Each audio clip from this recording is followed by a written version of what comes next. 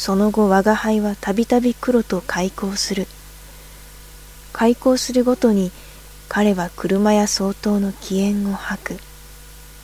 先に我が輩が耳にしたという不徳事件も実は黒から聞いたのである。ある日例のごとく我が輩と黒は暖かい茶畑の中で寝転びながらいろいろ雑談をしていると、彼はいつもの自慢話をさも新しそうに繰り返した後で我が輩に向かって下のごとく質問した。おめえは今までにネズミを何匹取ったことがある？知識は黒よりもよほど発達しているつもりだが、腕力と勇気とに至っては到底黒の比較にはならないと覚悟はしていたものの、この問いに接したる時はさすがに決まりがよくはなかった。けれども事実は事実で偽るわけにはいかないから、我が輩は実は取ろうと思ってまだ取らないと答えた。黒は彼の鼻の先からピンと突っ張っている長いひげをビリビリと震わせて非常に笑った。元来黒は自慢をするだけにどこか足りないところがあって、彼の機嫌を感心したように喉をコロコロ鳴らして緊張していれば甚だ御しやすい猫である。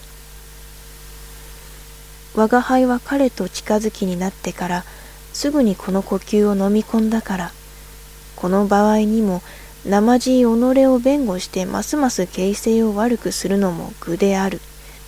いっそのこと彼に自分の手柄話をしゃべらしてお茶を濁すにしくはないと思案を定めた。そこでおとなしく、君などは年が年であるからだいぶん取ったろうとそそのかしてみた。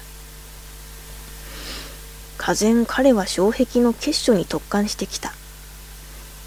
たんとでもねえが2、30は取ったろうとは得意げなる彼の答えであった。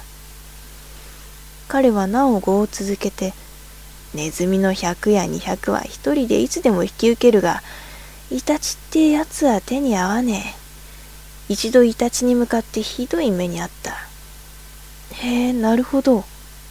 と相づちを打つ。黒は大きな目をパチつかせて言う。去年の大掃除の時だ。うちの亭主が石灰の袋を持って縁の下へ這い込んだらおめえ、大きなイタチの野郎が面食らって飛び出したと思いねえ。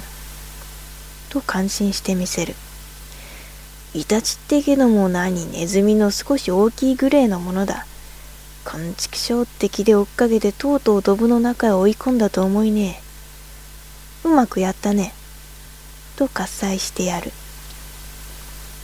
ところがおめえ、いざって段になるとやつめ最後っぺをこきやがった。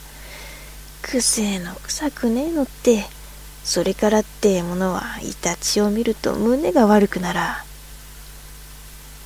彼はここに至ってあたかも去年の周期を今なお感ずるごとく前足を上げて鼻の頭を2、3遍撫で回した。